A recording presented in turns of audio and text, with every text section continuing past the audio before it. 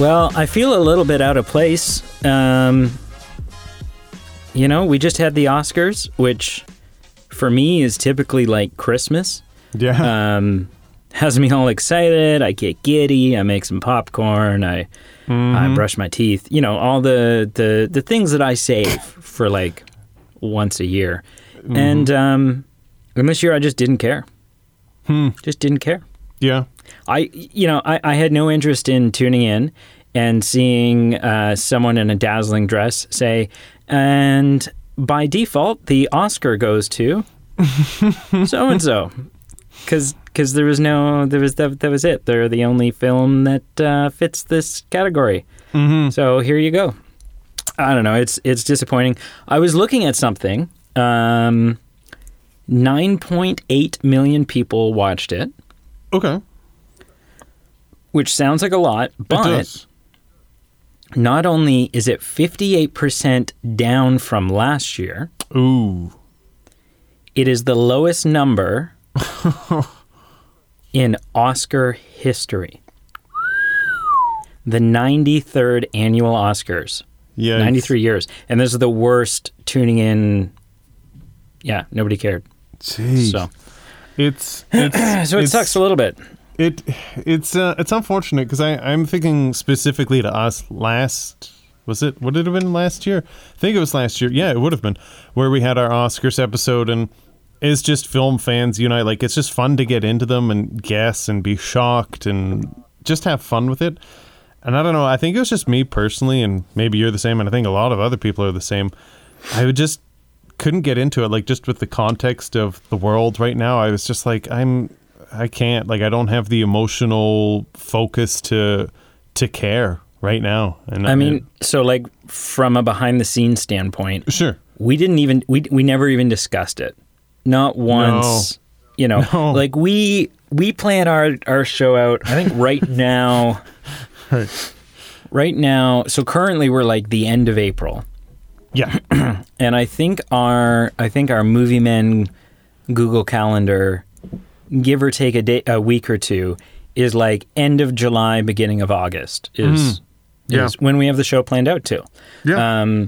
And so we know exactly what every episode is going to be, with the exception obviously of votes that haven't taken place yet, but we know that that week will be whoever wins the such and such vote. Right. And yeah, we didn't even, because I think it was just assumed.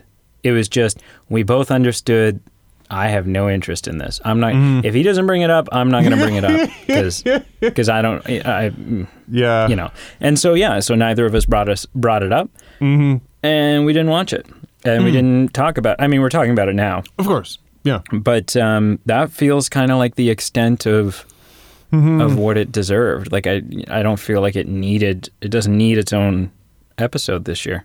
Yeah. Which is weird. It is very weird. I don't think I'm there emotionally. I'm just not. No. It's unfortunate because I'm sure there's maybe one or two gems that are worth our time, but just with the way it worked out, we won't know. Yeah. So speaking of Patreon. Yes. Wait, what? I don't know. Speaking of Patreon, speaking of Patreon, we have a Patreon page, which you can check out below. Click. Helps us, run the show. It also gives you access to some cool exclusive content, as well as some contests and the occasional giveaway. And one such contest was we basically were like, hey, if you're supporting us on Patreon, tell us, just recommend a movie for us to do an episode on. We'll throw all of your names in a hat, and whoever we draw, that's what movie we'll watch and review. Yeah, pretty simple. That was kind of it. Yeah. Okay. So we did that. We put all your names in a hat, and we drew. And what happened? Friend of the show, Andrew, won, and his choice of the film we reviewed was put forward and accepted, and we are reviewing said film. Yeah, Amadeus. The 1984 film, yes. I have a bunch, like, I don't know if you're doing trivia. I've got a bunch of anecdotes. Yeah. I do have trivia. I've actually been looking forward to it. I'm looking forward to it because I'm hoping I can stump you. I'm hoping it's fun, but also with this specific kind of episode, because it was a specific Patreon, we know who put this film forward. It was Andrew. So I'm curious if our questions stump him or if he knew it. Stump him. If he knew it or didn't know it. I'm looking forward to it. So I do have some questions. Okay. Well, fire away. Okay. So, a few different individuals were considered for the role of Amadeus. Sean Connery. No, this is Nicolas a bit different. Cage. I'm going to tell you who they were. That's not the Almost question. Michael Keaton, but Tim Burton wasn't going to do it. Right. And so Michael Keaton was out. I'd like that, actually. No, I'm going to tell you. Will So Smith. And no? Okay. No. David Bowie. Ooh. Mark Hamill. Hang on. Yeah. Say them slow. David Bowie. Okay. David Bowie. I'm trying to picture them in the wigs. Sure. And doing the laugh. Okay. Of course. Yeah. So David Bowie. Yep. Mark Hamill. Ooh. Okay, hang on. 1984 Mark Hamill. Okay. And Kenneth Branagh. I don't know what 1984 Kenneth Branagh looks like, but Just I think assume- he's an incredible talent. So Yeah, just assume less wrinkles, skinnier, maybe. I don't know. yeah, Hard to say. he's pretty skinny. Yeah, I don't know. So those three were considered. Well, my question for you is, they were all considered, obviously, for various different reasons and, abilities to act and all that jazz.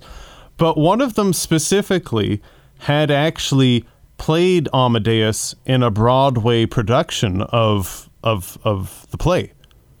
Which of those three had played Amadeus on Broadway? Okay. So here's my process. Okay. I don't think Bowie has done Broadway. Okay. Hey, maybe. That would be my guess. I mean, prior to this, he had done acting prior to this film, sure, like Labyrinth and stuff. I know that Broadway is, like, David Bowie's also obviously had this, like, magnificent music career. And I know that Broadway is such a, like, you don't do anything else while you're doing Broadway. Right. Right? You don't tour as a musician. You don't star in movies. You don't build a treehouse for your kids. You do, like, Broadway is kind of all you get to do, because it's like 7 days a week, and it's yeah. And Broadway shows can last like a couple of years too. Like, Broadway is a huge commitment. Yep. So I don't think Bowie's done Broadway. I could be wrong. Okay. Mark Hamill, I also doubt that Mark Hamill's done... Like, Mark Hamill... He did Star Wars, and then he did a shitload of nothing until, like, the early 90s. And then he got into voice acting. He started doing a lot of voice acting. Or I think he was maybe doing, like, the odd television appearance thing. Cameos in TV shows and stuff. And that was kind of like, that's kind of been him up until Star Wars started again, is my understanding. He's obviously best known for A, Luke Skywalker, and B, sort of the crowd favorite voice when it comes to the Joker. And so I doubt that he's, and I know the least about Kenneth Branagh. But he seems to me like a guy that did Broadway. He seems to me like a lover of all facets of performing. He's a thespian through and through. And so I'm going to go with Kenneth Branagh. I think if anyone did it, it was Kenneth Branagh on Broadway. Okay. Well, I'm actually curious now if Kenneth Branagh ever did anything on Broadway, but it was actually Mark Hamill. Okay. Apparently he was trying to further distance himself from the role he played in Star Wars, so he was trying to branch out, and that was his... Sure. Yeah, that's what he did. Yeah, I mean, Mark Hamill was the second least ridiculous answer. I would have called BS if you had said it was... If you had said it was David Bowie. Right. I mean, that's logical. You point out the time constraints of being a professional singer and doing that at the same time. Like, you just become... Yeah, both are like full-time gigs. Oh, yeah. And so I just don't see how, how you could successful do both. Oh, either one would suffer or both would suffer. Yeah. Yeah. Yeah. I've got one more question. But I've got like a tidbit that I want to say that I think is cool, and I'm curious if Andrew knew this. He might know this already. But the director for this film, Amadeus, was able to shoot scenes in the specific theater in Prague. So where the operas took place in the movie, like Don Giovanni, and there was a second one as well, he actually filmed them in the theaters where they debuted a couple hundred years earlier. And I think that's cool. That is incredibly cool. That's the way to do it. That is so cool. The last question. Were you surprised? I was surprised kind of every time we were in a theater in this movie. I thought, wow, could we have found a bigger broom closet to like, they just seemed small to me. Yeah. Compared to what I would, Sure. Like even like a Broadway theater, they seem smaller to me than most, Sure. And I've never been on Broadway. Acting or as a patron, but I've seen pictures and stuff. I've watched videos of like Phantom of the Opera on Broadway. Right. So, right. Yeah, and they all seem bigger than this tiny ass little. Well, that's fine. The last question is actually on point for the Oscars. Something unique happened with this film. What wasn't unique, what was kind of crazy, this film was nominated for 11 Oscars and won 8 of them, which is crazy. But something cool that happened was 2 actors in the actor who played Antonio and the actor who played Mozart. They were both nominated for the lead actor Oscar. Oh, best leading actor. That's crazy. To have 2 people in one film competing like that. Yeah. When was the last time 2 actors in the same film were both nominated for the lead actor Oscar? And I'll give you 3 choices. Prior to this or since? Prior to this. So I'm going to say it never happened. That's one option. 1933 is another option. Or the year prior in 1983. Oh, geez. This year it happened with Best Supporting. Right.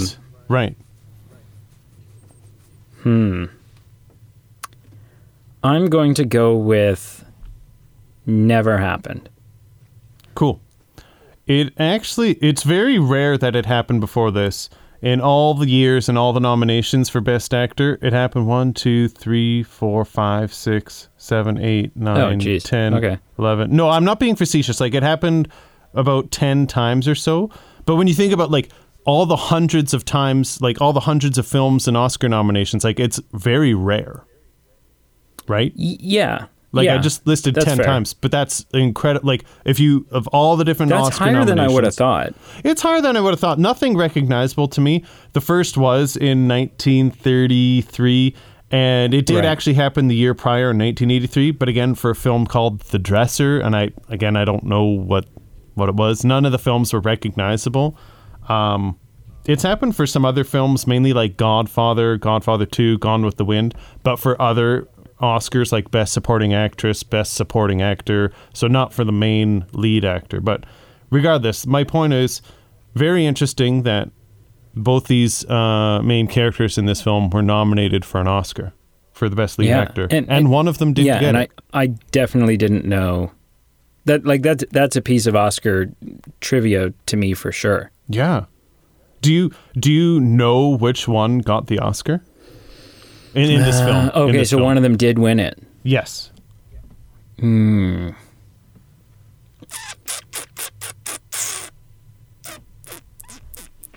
It's so hard. I feel like Salieri's performances is... I'm going to go with him, just because if you had said to me, guess who got nominated for an Oscar in this movie, I would have guessed him. So him. So like the guy who played Antonio or the guy who played Mozart? No, the guy that plays, Antonio Salieri. Right. He did win it. Yeah. Yeah. Okay. Yeah. He deserved it. You know, I'm leaning towards what you're saying. I think so. I think between the two, but we might get into that. Regardless. Cool. I'm curious what your anecdotes are, unless you want to just jump right into it, and they'll come naturally. Well, I think we can. I'll tell you. I feel like they'll come naturally right now. Sure. I feel like they fit here. So I'll just go for it. Do it. So this is I'll tell you the experience I had. Sure. I was like, okay, yeah, Amadeus. Let's when we found out that that's what we were doing, I was like, yeah, okay, Amadeus, let's do this. And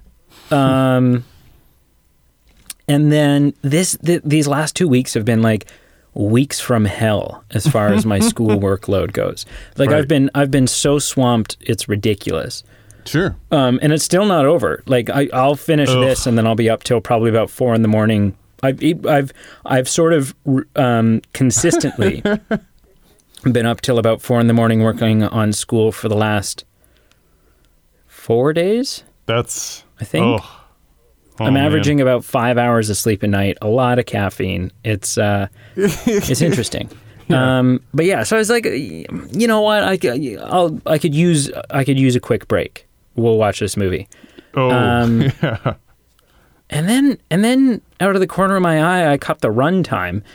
And I was like, 3 hours? What? Yeah. I don't want to watch a 3 hour. So then I was a little bit turned off. And then I was like, okay, well, sure.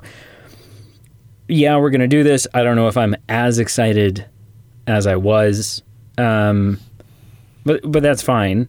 And so I just thought to myself, okay, well, you know what? I can't take a 3 hour chunk off this evening. So I'm going to have to do what I never do, and I'm going to have to watch half now and half tomorrow. No way. And I'm like, but what if it's awful? Like, what if this movie's terrible? Right. Because then I'm really going to struggle to like make the time to start the second half of this movie. Sure. Like so I was like, yeah, so I was stressing that.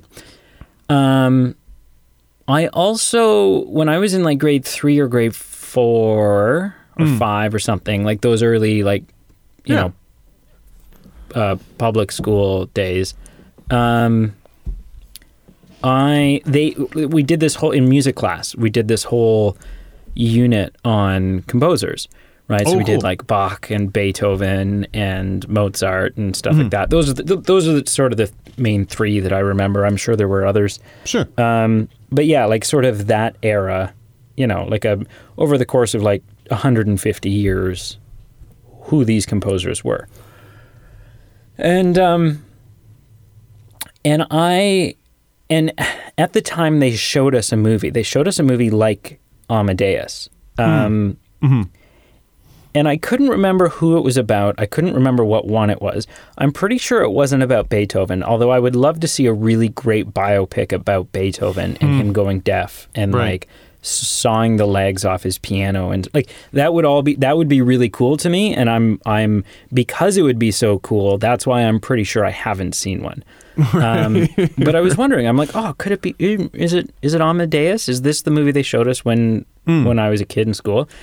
And so I sat down to watch it with sort of that query in mind. And then like 2 minutes in, when he's like slit his own throat and there's like the bare asses of strange men, I was like, okay, I don't think this was it. I'm going to go out on a limb and say it wasn't. So then I did a quick Google search, and I'm pretty sure it was like, My Name is Bach or something. Like, I think cool. there's a different, so anyways. So then we sat down to watch it and didn't shut it, like watch the full thing, just sat and watched it. I was like in one sitting. In one sitting, because I was like, I just couldn't, it didn't feel like a 3-hour movie. No. I was like, this is so good. Mm-hmm. And just kept watching and kept watching and kept watching. Yep. So before we press on, all I'm going to say, sure, I thoroughly enjoy this movie. Sure. It's good. I do have some criticisms. Okay. And I think they're fairly serious criticisms. Oh. They're not movie ruining criticisms, but they're definitely score affecting criticisms. Okay. So what about you? Tell me, like, what's sort of your initial going into it, what'd you think of it, stuff like that. Can I tell you a story anecdotally going into this? No, one per podcast. No. No, speak up sooner next time, you jerk. I listen to like a lot of retro music, like specifically 80s music. I just get a hoot out of it. I was going to say, I don't think Mozart is considered retro. I think it's a little bit older than that, but yeah, okay. Tonight on the Classic Rewind, we're going to be listening to some Mozart. We're going all the way back with Groovy Gary tonight on the, yeah. Taking you back to prom. Yeah. No, so I listen to a lot of 80s music, and there is this song from the 80s that I've heard so many times, and it's called, I Googled it here, it's called Rock Me Amadeus. Yep. And I don't even know who, I can't even tell, let this Google search who sang it. It's not really important to the story, but I had always just seen this song from the 80s, and I'm like, oh, it's obviously from the motion picture Amadeus, which is also from the 80s, just because in my head I'm like, what are the odds that it's two separate things? And when I looked, like when I started the film, I looked and it was from 1984. The film is from 1984. The song is from 1985, so they have nothing to do with each other. And the long and the short of it is, I honestly thought this was going to be a musical. I honestly thought like it was going to be a musical where like there'd be some like, some story, some anecdotal stuff between characters, and then like someone would pop out of a closet and there'd be like a musical number, and it would just be like, I don't know, like a mixture of Mamma Mia and like Jesus Christ Superstar or something. Like I wasn't sure what to expect, and I'm not disappointed, but I was just a little thrown off that the song has nothing to do with the movie. Nothing to do with it. Yeah. Okay. But yeah, cool. Just generally in a nutshell, I also really enjoyed it. I have a lot of interesting takes. A young Jeffrey Jones playing the Emperor? Is that what he was? A king? Yeah. So Jeffrey Jones, of course, being... What should I recognize him from? He's the principal from Ferris Bueller. He plays Winona Ryder's dad in Beetlejuice. Oh, right. Oh. Yeah. And his famous line through and through this movie is, like, that's how he responds to everything, and it's so brilliant. He's just, he's just taking everything in. Everyone will be talking, and someone will say something or give their opinion, and he just looks at them and, like, yeah, it was so good. It was such a great, I don't know if that was like a choice he made or if it was in the script. So really fun movie. I'm a sucker for biopics. Sure. I love biopics. Fun way of telling the story that it's Antonio talking back through his life and through knowing Mozart. Yeah. yeah, they breeze through his childhood. They kind of talk about his childhood and some flashbacks. But then they do carry it through right up until his death when he's 35. And so that was kind of cool. I going into it, I wondered if we were going to get to see that. So that's all neat. There's a couple of spots where I feel like the film does me wrong. Oh. You know, it's three things, really. So the first one is pretty minor, but I would have liked to have seen some further, aside from Mozart's wife, sort of towards the end when she sees Salieri in the house, and obviously then is there's all this tension from when she was ready to sleep with him to further Amadeus's career, which is it's this that was such an interesting scene to me when she's first initially willing to do it, because she's if you watch that scene with sort of an approach to the way things are culturally now, you would think to yourself, what an awful wife. She's just so quick to jump in the sheets with this other guy, and she doesn't even seem that upset about it. She's very seductive. She's very she's just ready to do this. But then if you look at it through the lens of when it is, and sort of what a wife's place in society would have been at the time, culturally, it would have been simply to serve her husband as head of the household, as the man. Right. And so when you look at it through that lens, you realize what a dedicated, what a commentary on how dedicated she is, but also the horribleness of the times. Right. That in order to best serve your husband, you will do this, and you will let it eat at you, and you will let it take you to the grave, or you'll take it to the grave with you. But so, anyways, the thing that bothered me was not that scene at all. I thought that was a brilliant scene.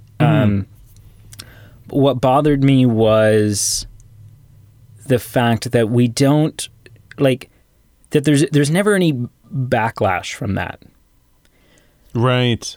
Amadeus never finds out. Wolfie never finds out. And I think that would have been some interesting tension, and just sort of an interesting thing to explore. Thing number two.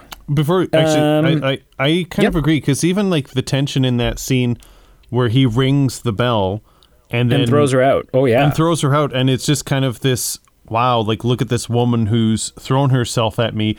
I thought there would have just been even more backlash of the unfortunateness of the times where, everyone would have believed the male in this situation, and she would have been ostracized and even punished. Yeah. The unfortunate as the times are, I really thought that's where this would go, and it would kind of build more tension with that. And it would have been cool. It would have been cool to unpack that. Yeah, for sure. Yeah. But yeah, when he throws her out, immediately I thought to myself, you piece of shit. Right? This is clearly exactly what you wanted. Mm-hmm. Right? This is what you were hinting at. And, but he was all talk. Because wasn't a plot point that, I'm pretty sure at this point he's a virgin. Yeah, he kind of alludes to that. In order to, as soon as he thinks that God has given him this gift, has afforded him this opportunity, he talks about how, he did all the things the way that he was supposed to do. He steered clear of messing around with women. Right. And he hasn't been married. And so, yeah, I think that would have been prom night for him had he gone through with this. And so anyways, thing number two, there is some of the operas and the vaudeville stuff and the whatever that we see is a lot of fun. There's a spot in like the beginning of the third act of this film or the end of the second act where we just get like 20 solid minutes of it. And it just drags a little bit. It kind of, the film quickly loses momentum for me for a quick bit. Right.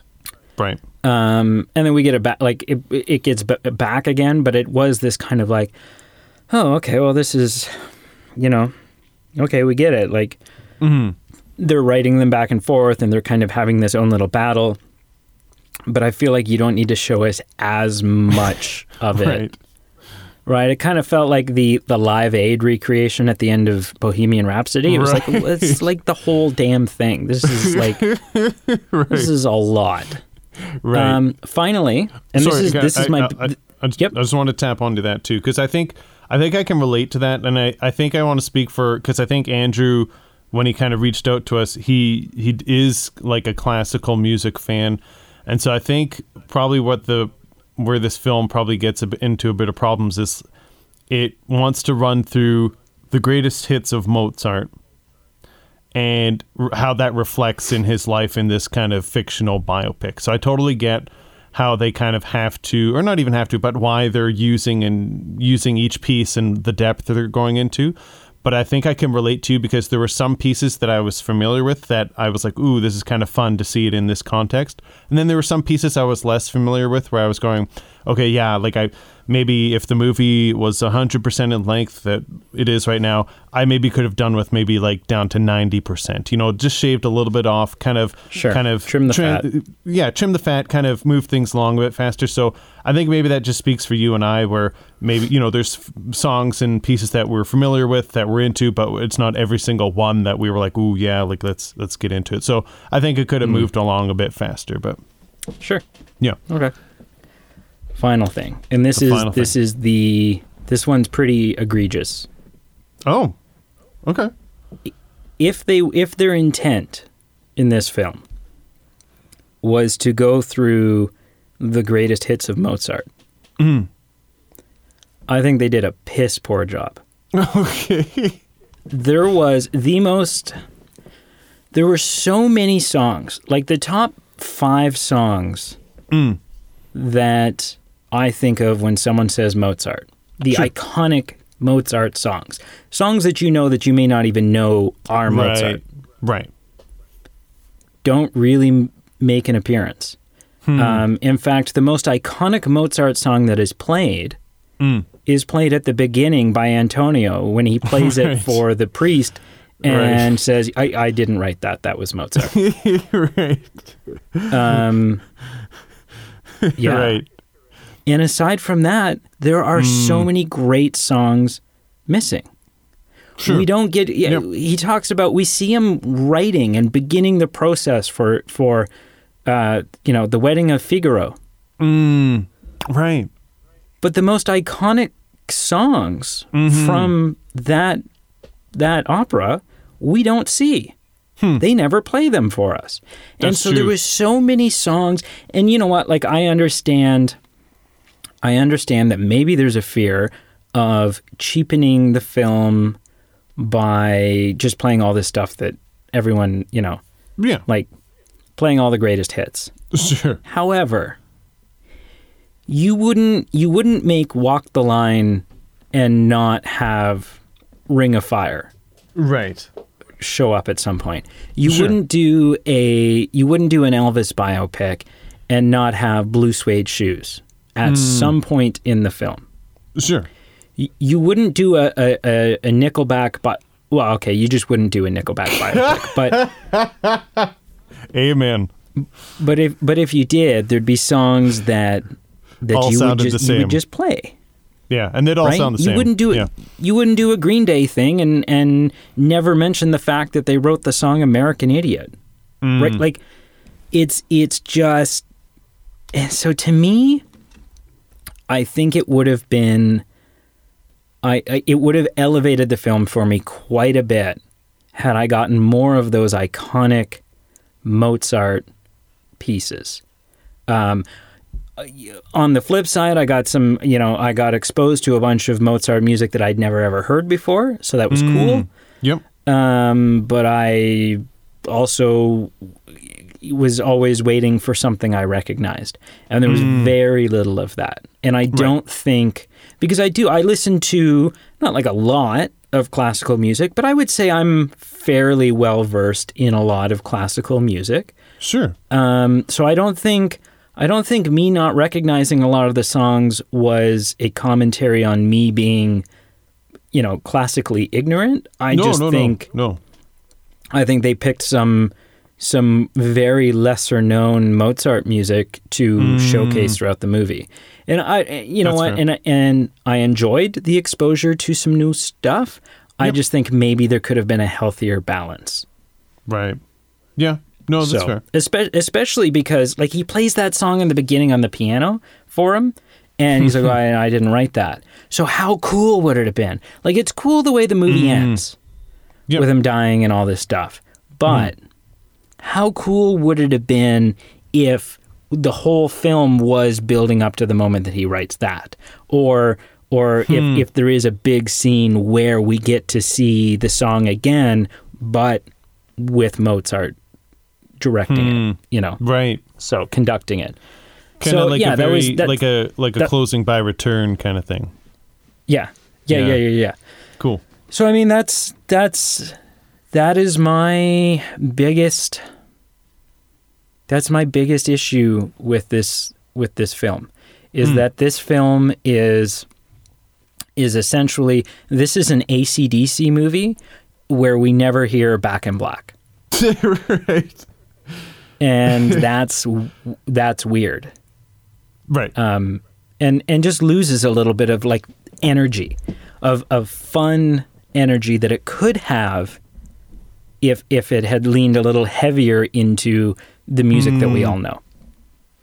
Yeah, I wonder if they were just shy from getting into those the really biggest, greatest hits. And I do think you're maybe onto something that maybe for the fans like you and me or others as well, maybe they just kind of missed out on an opportunity. I think so.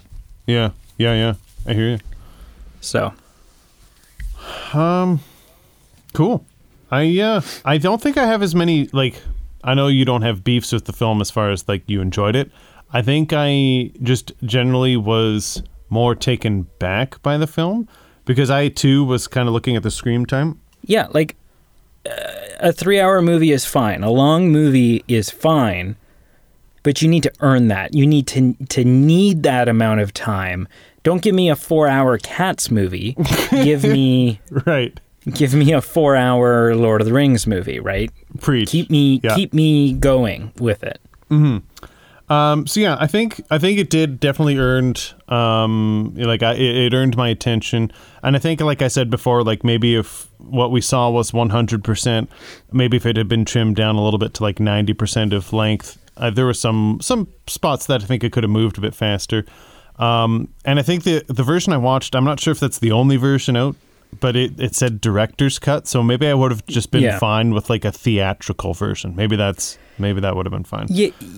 Yeah, I also saw the director's cut, but I also don't know because the director's cut was the length of, if I just Google Amadeus runtime, the thing that comes up is the runtime. Oh, it doesn't say director's cut, but it's the same runtime. Sure. And so, I don't know. Sure. Maybe it's just the theatrical cut and then director's cut. Maybe they never released the theatrical cut on home video. I have no idea. Who knows? But yeah, I ultimately really enjoyed it. I loved just the type of narrative they decided to have, that it was told through one individual who happened to be jealous and upset, but it was told through one individual's eyes.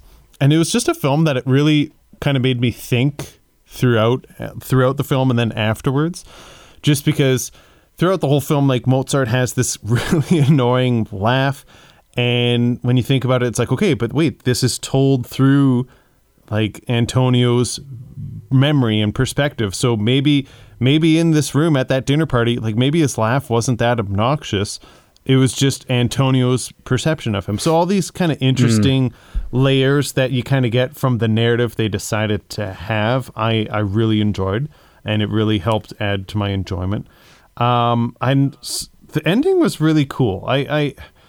There was something about just Mozart's laughter in the end credits and Antonio still being like so just disdained and upset about his lot in life being mediocre and getting wheeled through the hospital. There was something about it. And then also just literally on his deathbed, Mozart like asking for like a bit of a prepayment on his work just because he's broke, and literally just gets dumped in a mass grave because he's dirt poor.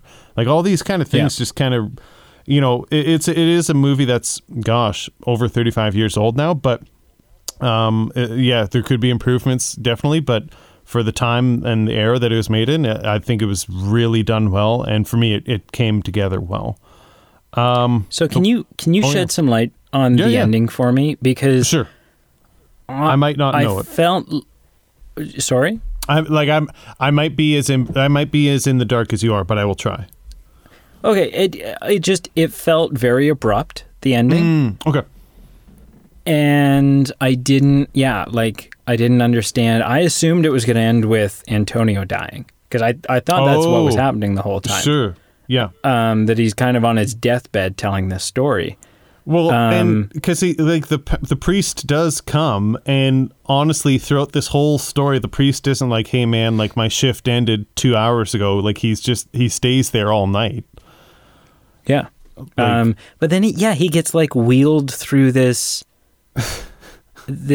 not just hospital. It's like it's an insane asylum. Mm-hmm.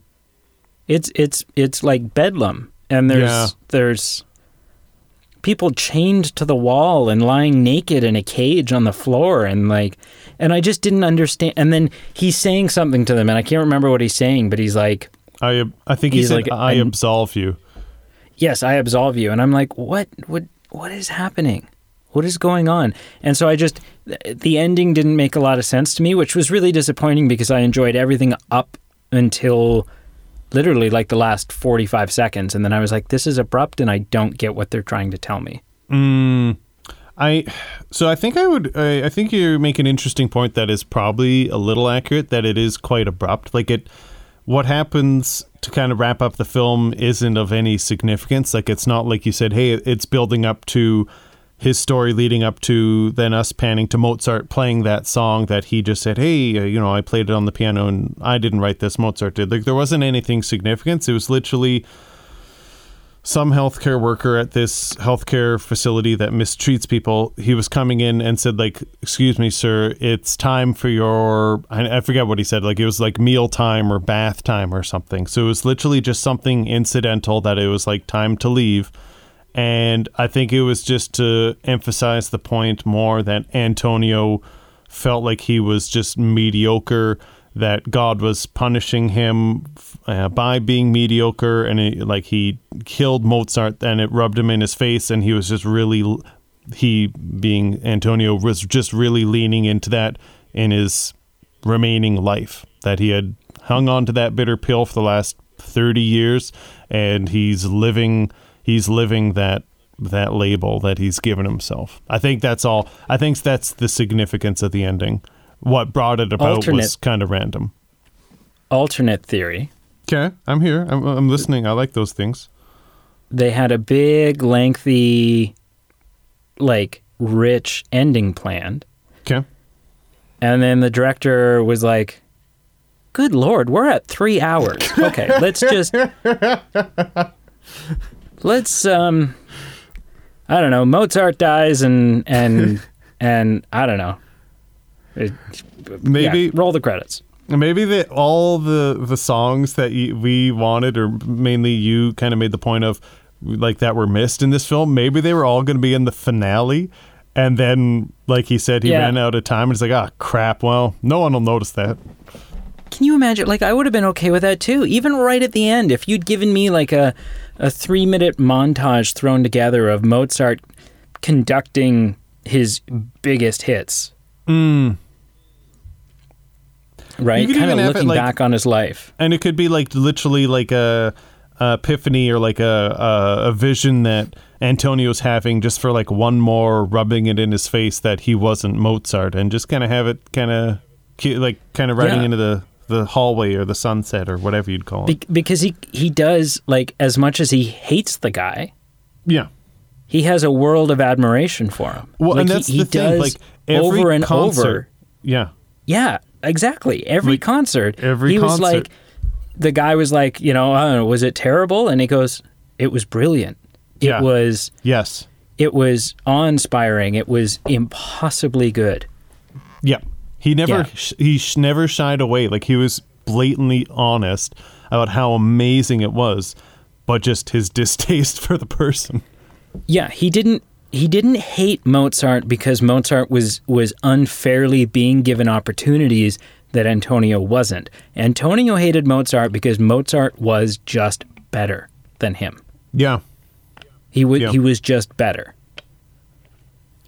So, like, the moment when Mozart's wife does show up and she's got that sort of folder of originals. Right. Yeah. And the moment when, like, at first he's like, these are originals. These are originals? Mm-hmm. And I couldn't figure out exactly why he was saying that. I had a hunch that it was like his plan to destroy them. That's his what plan I was. Yeah. To be like, you've just brought me copies of something that there is no other copy of. Like, if I destroy these are gone. But no, it was the fact that there was no editing. There was no corrections made. There was no notes. There was no. He just sat down and wrote this, and it's again too good.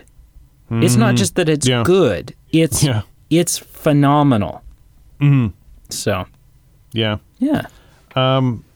Real quick, I did find. Did you find Antonio relatable at all, just as a human being? Because I feel like we all can a little bit, and I think that's why he won an Oscar and why he brought it to life, because like he brings jealousy and just even being too hard on ourselves. Like, we can all be super critical. Like, when you just evaluate, like, just take a step back. We're like, only one person was Mozart.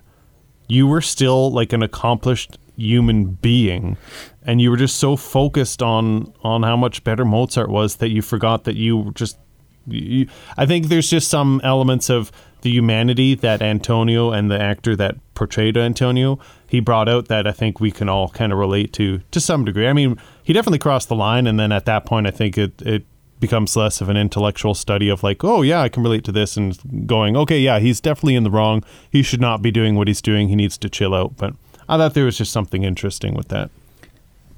I mean, I've always been jealous of Mozart, so that's.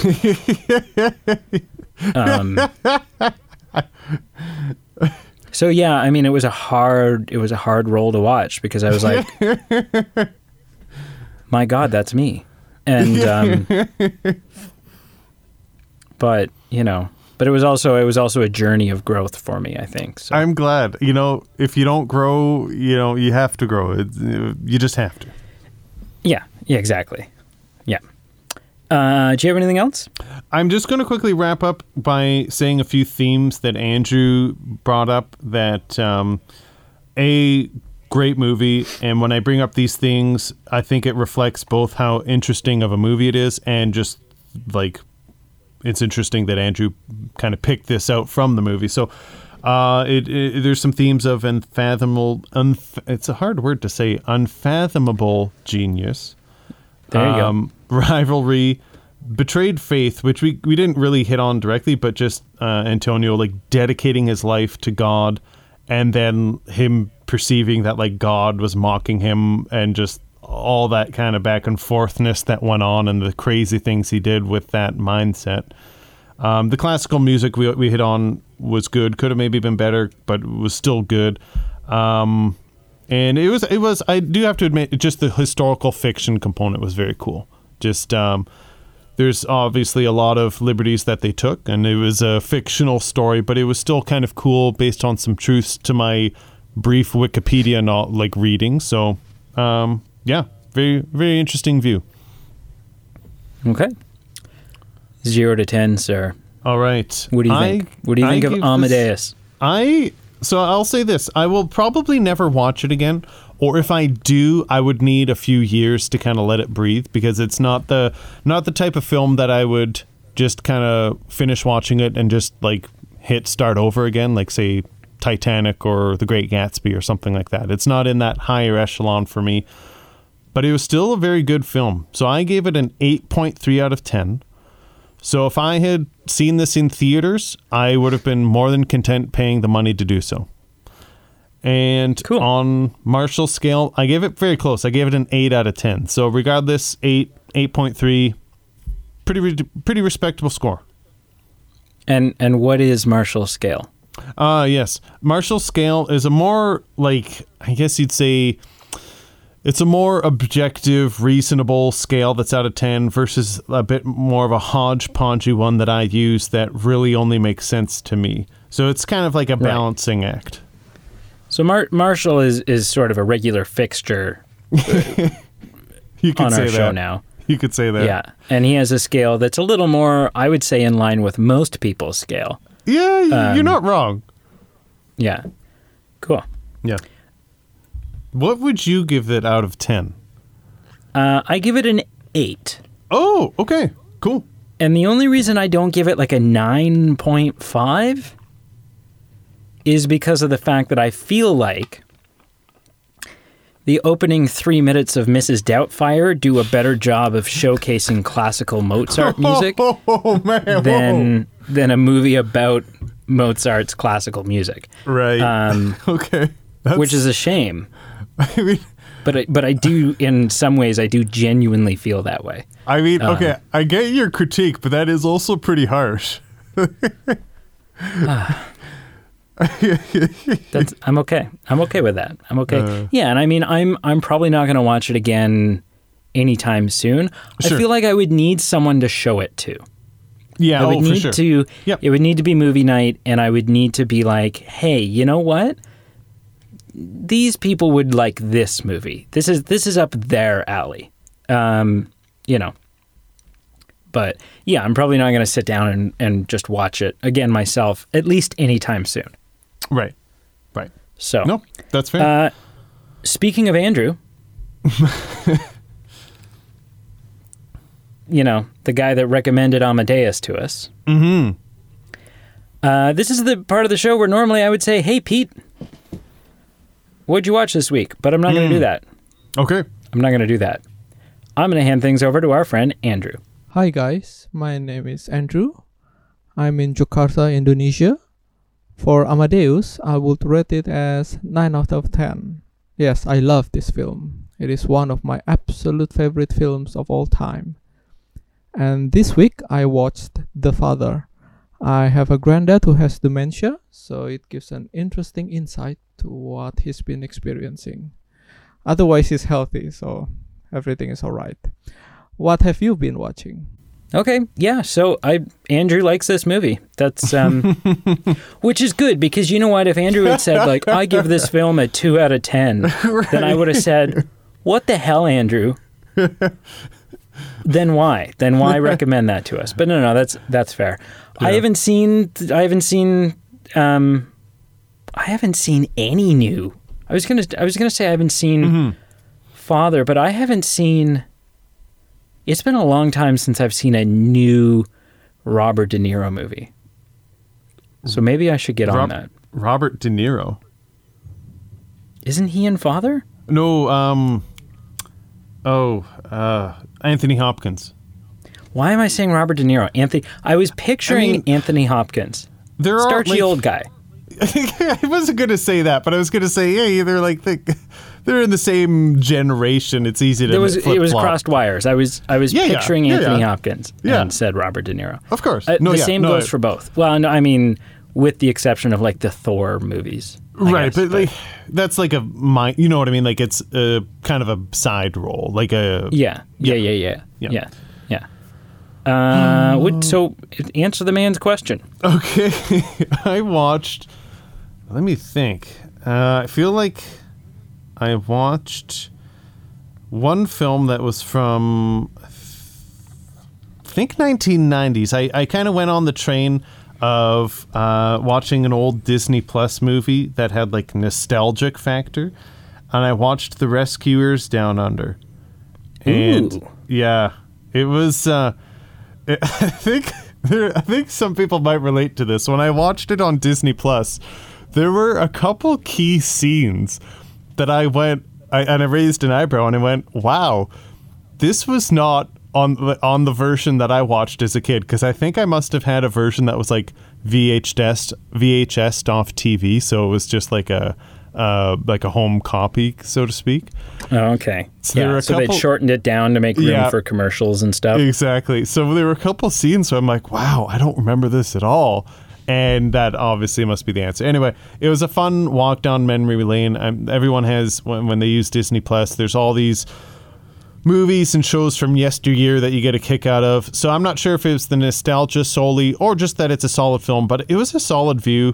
I honestly, I'm going to get into specifics. I gave it a 7 out of 10, so that's kind of fun. I think to watch a cartoon like that, to get a score, there's some nostalgia involved, but I think it was solid enough.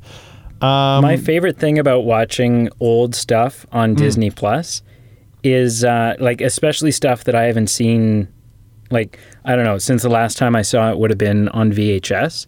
I love sitting down watching it and being like, holy resolution. Like, right.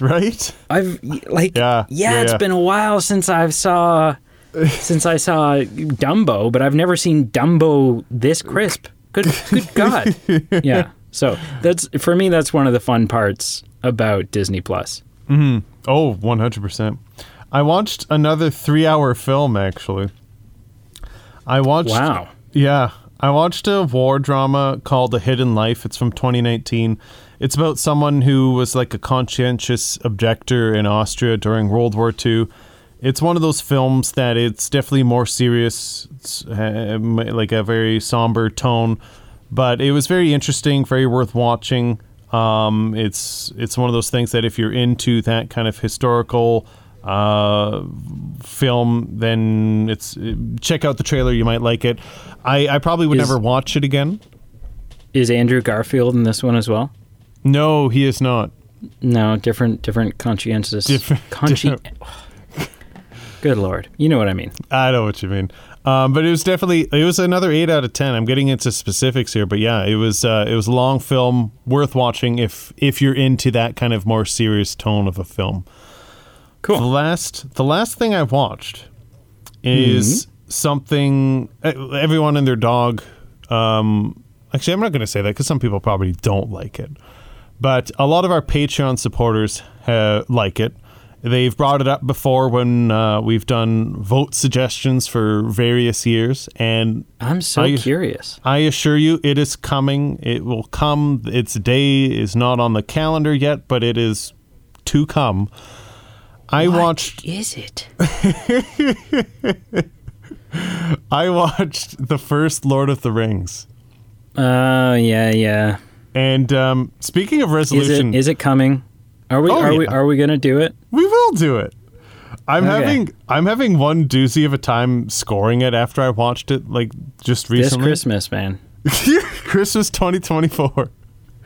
Yeah. It's hard to just score it just without getting having nostalgia get in the way. Speaking of resolution, and then I'll pass the baton back to you. I unfortunately had to watch it in 2 spouts. I mean, the extended version is 3 hours, so sometimes you just got to do what you got to do. But I watched the first half in like a high, like HD 4K.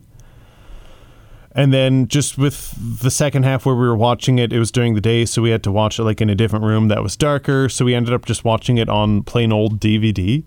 And just the thing with technology, I'll tell you, I'll be the old man in the room. When you watch a new technology, you always like scoff at it and you go, oh, 4K, this isn't that, but I'm paying extra money for this 4K. Give me the 3K and I'll be just as happy. And then you go back a step, or in this case, a couple steps to DVD, and you go, oh yeah, there it is. There it is. I was wrong. 4K is the step up. I was wrong. Especially on the size of the screens that we're using now. It's a lot more that's the evident. Thing. Yeah, absolutely. Anyway, those are the films I watched. I think you made yourself the old man in the room by saying the words 3K.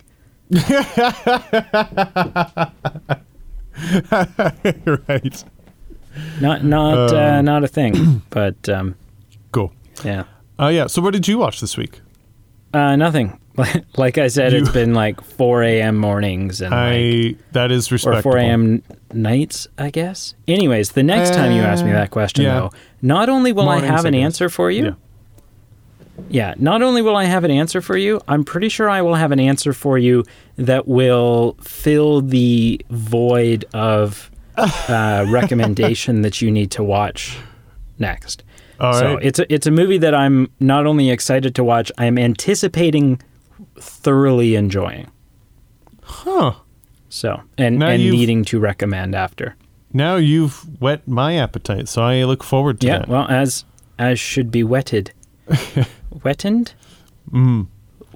Yeah. Anyways, wrap this up. Sure. Well, first and foremost, thank you again to all our Patreon supporters for supporting us. Thank you again to Andrew, who won this contest, and thank you for suggesting this movie. It was a lot of fun to watch and review. Speaking of contests, we have an existing Patreon contest going where you either you either have to just be a Patreon member or join our Patreon, or alternatively, if you send us a voice clip like Andrew did of what you watched that week and who you are, where you're from, and ask us what we watch, you can be entered into this contest. And the contest is giving away 3 $10 gift cards. They're iTunes gift cards, but we're very flexible. So if you win and we say, hey, you've won, and you say, I hate iTunes, I would rather have a McDonald's gift card, I'd rather have a Google Play gift card. We are so flexible. Do not let the iTunes component be a hiccup for you. Regardless, we are giving away three gift cards, and probably at some point in early to mid-May we'll do the draw. So we'll give some time for people to kind of join if they haven't done so already, or enter if they haven't done so already. But yeah, exactly. Regardless, normal housekeeping. Please like, follow, subscribe on all the links below. Rate and review us. Rate and review us positively wherever you're listening to this podcast. And yeah, we really appreciate hearing any feedback. So if you have any comments, we love hearing from you. And when we took a week off, I feel like I've forgotten. Is that all the housekeeping we have to do? I think that's it. I don't know. I don't know. But we should never take a week off again, I guess. That's what that tells me. Okay. You know? Yeah.